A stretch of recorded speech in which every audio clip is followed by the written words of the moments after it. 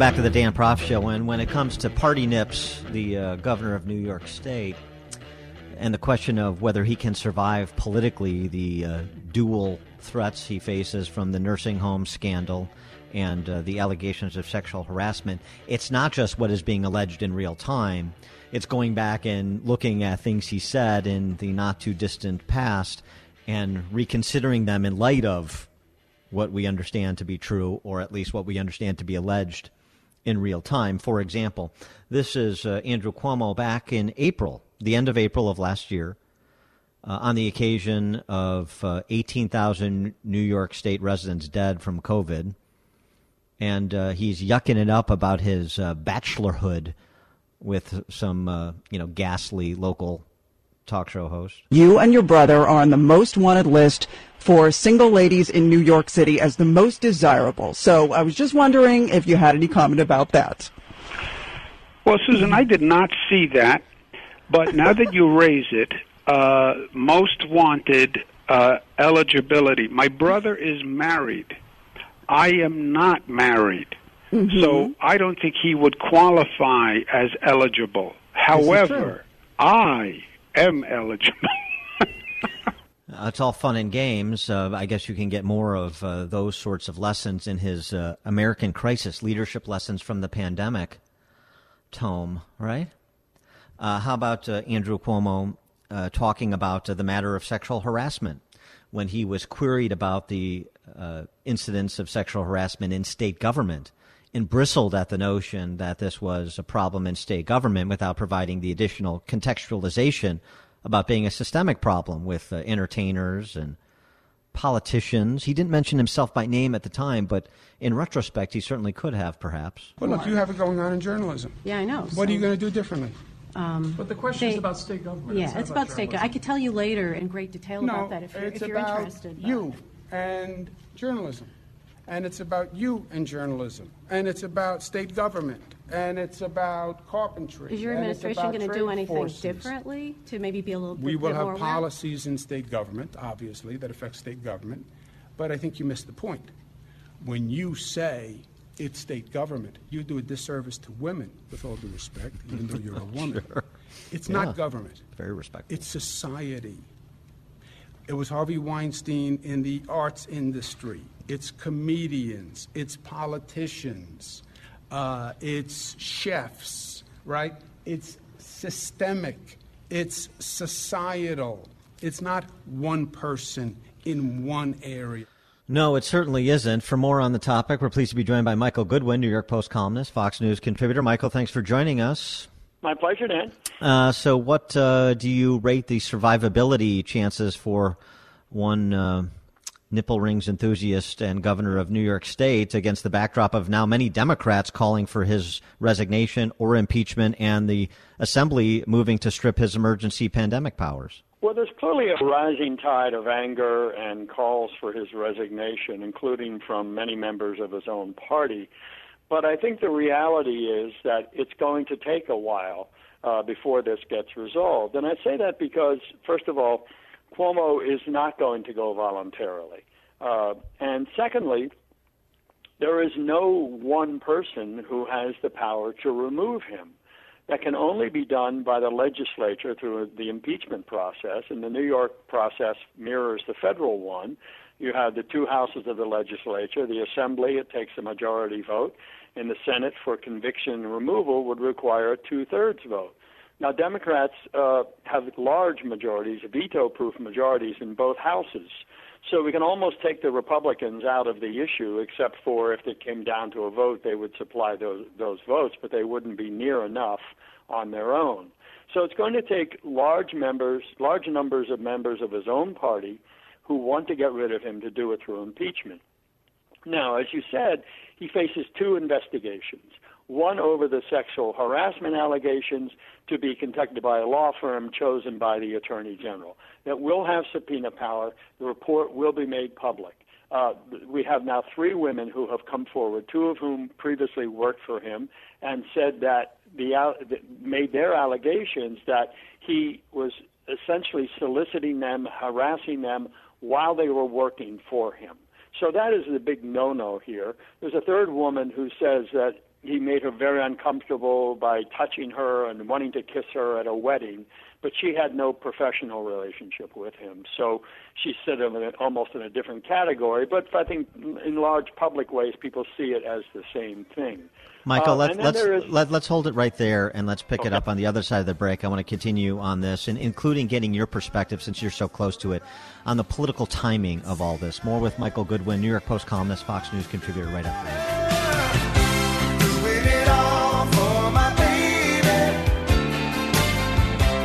As fine as she can be.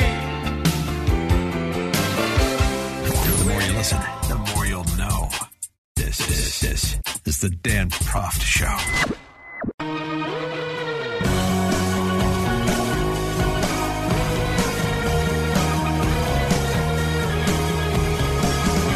We're back with Michael Goodwin. He's a New York Post columnist and Fox News contributor. We're talking about the potential political demise of one New York State Governor, Andrew Cuomo. And Michael, before the break, you were talking about just sort of the difficulty of removing him through impeachment. You said he is not going to go willingly, so he will have to go the way of the window, not the stairs, if he's going to go.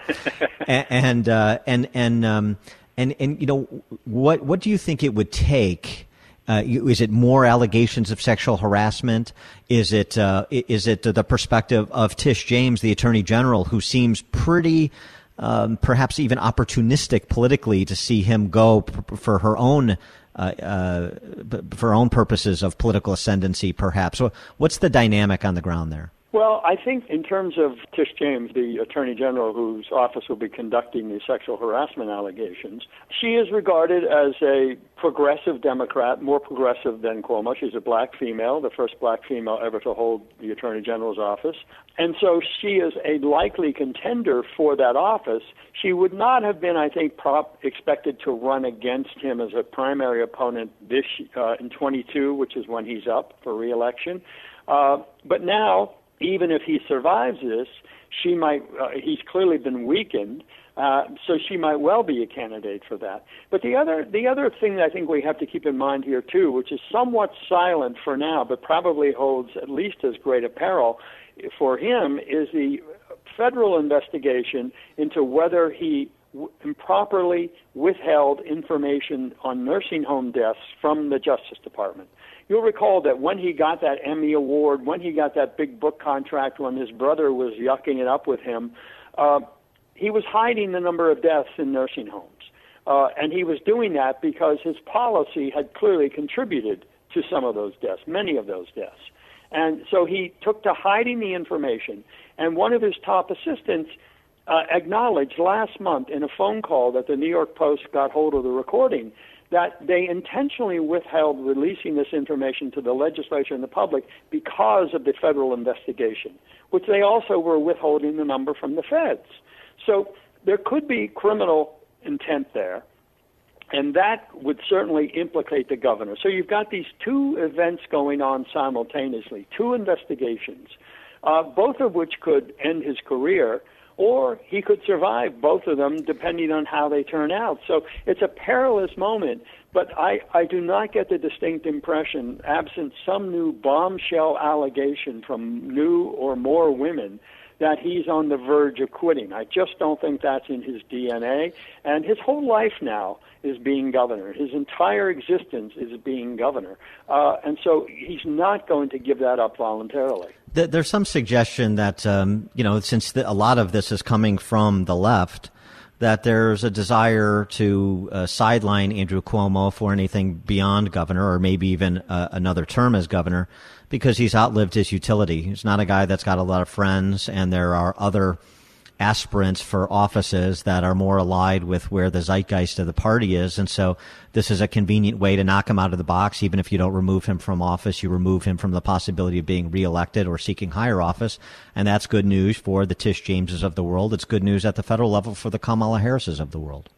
Well, look, what you say is true, that there are advantages and reasons why people will further these accusations. There are also Republicans who are, Lee Zeldin, a congressman from Long Island, New York, is already exploring the possibility of mounting a campaign against Cuomo in 22. Now, he would not have been doing that absent these investigations. So there are people who are clearly trying to take advantage of this, seize this as an opening to push an agenda that they had prior to these developments. But that's the way of politics. It's also, frankly, a way of sort of cleansing our system. I mean, if there's no way for Cuomo to be held accountable for what he has done on both of these issues, if neither of these investigations end up removing him, the fact that he is weakened politically is a kind of justice in its own right. And I don't begrudge those who are trying to legitimately take advantage of legitimate issues. No, I don't begrudge them either. And Andrew Cuomo richly deserves everything that's coming his way. But the question is, you don't want to put white hats on people that don't deserve the white hats. And I wonder, and a lot of people are wondering, as you know, some of these allegations are old. Some of the information about nursing homes is old, but all of a sudden it's a feeding frenzy coming largely from the left, not exclusively, but largely. Otherwise, it wouldn't be relevant. It wouldn't even be covered. Chris Cuomo made that clear.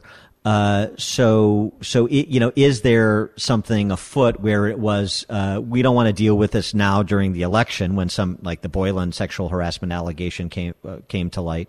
We'll wait. We always have time to take out Andrew Cuomo once we're in office.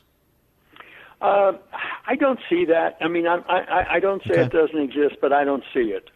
Boylan, for example, the first one to make the allegation, first raised it in December, so after the election, without providing any specifics, and so it didn't get much traction. But more recently, she came out and laid out specific allegations against him and showed documented support of emails from members of his staff talking to her about his crush on him.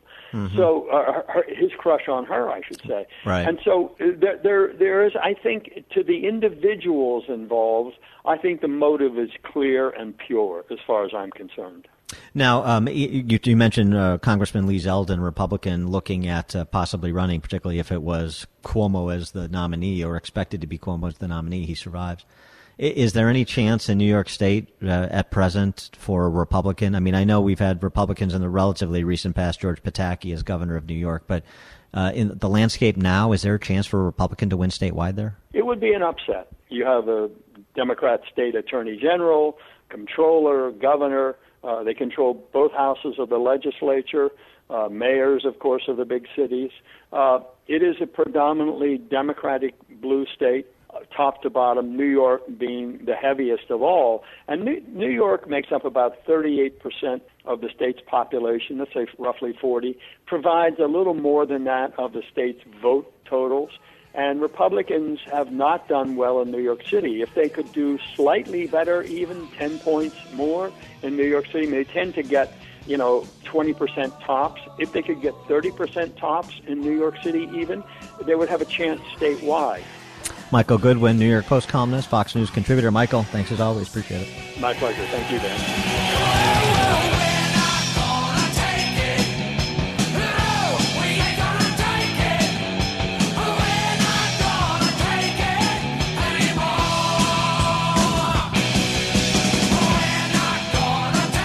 Listen to podcast of the show at danproftshow.com.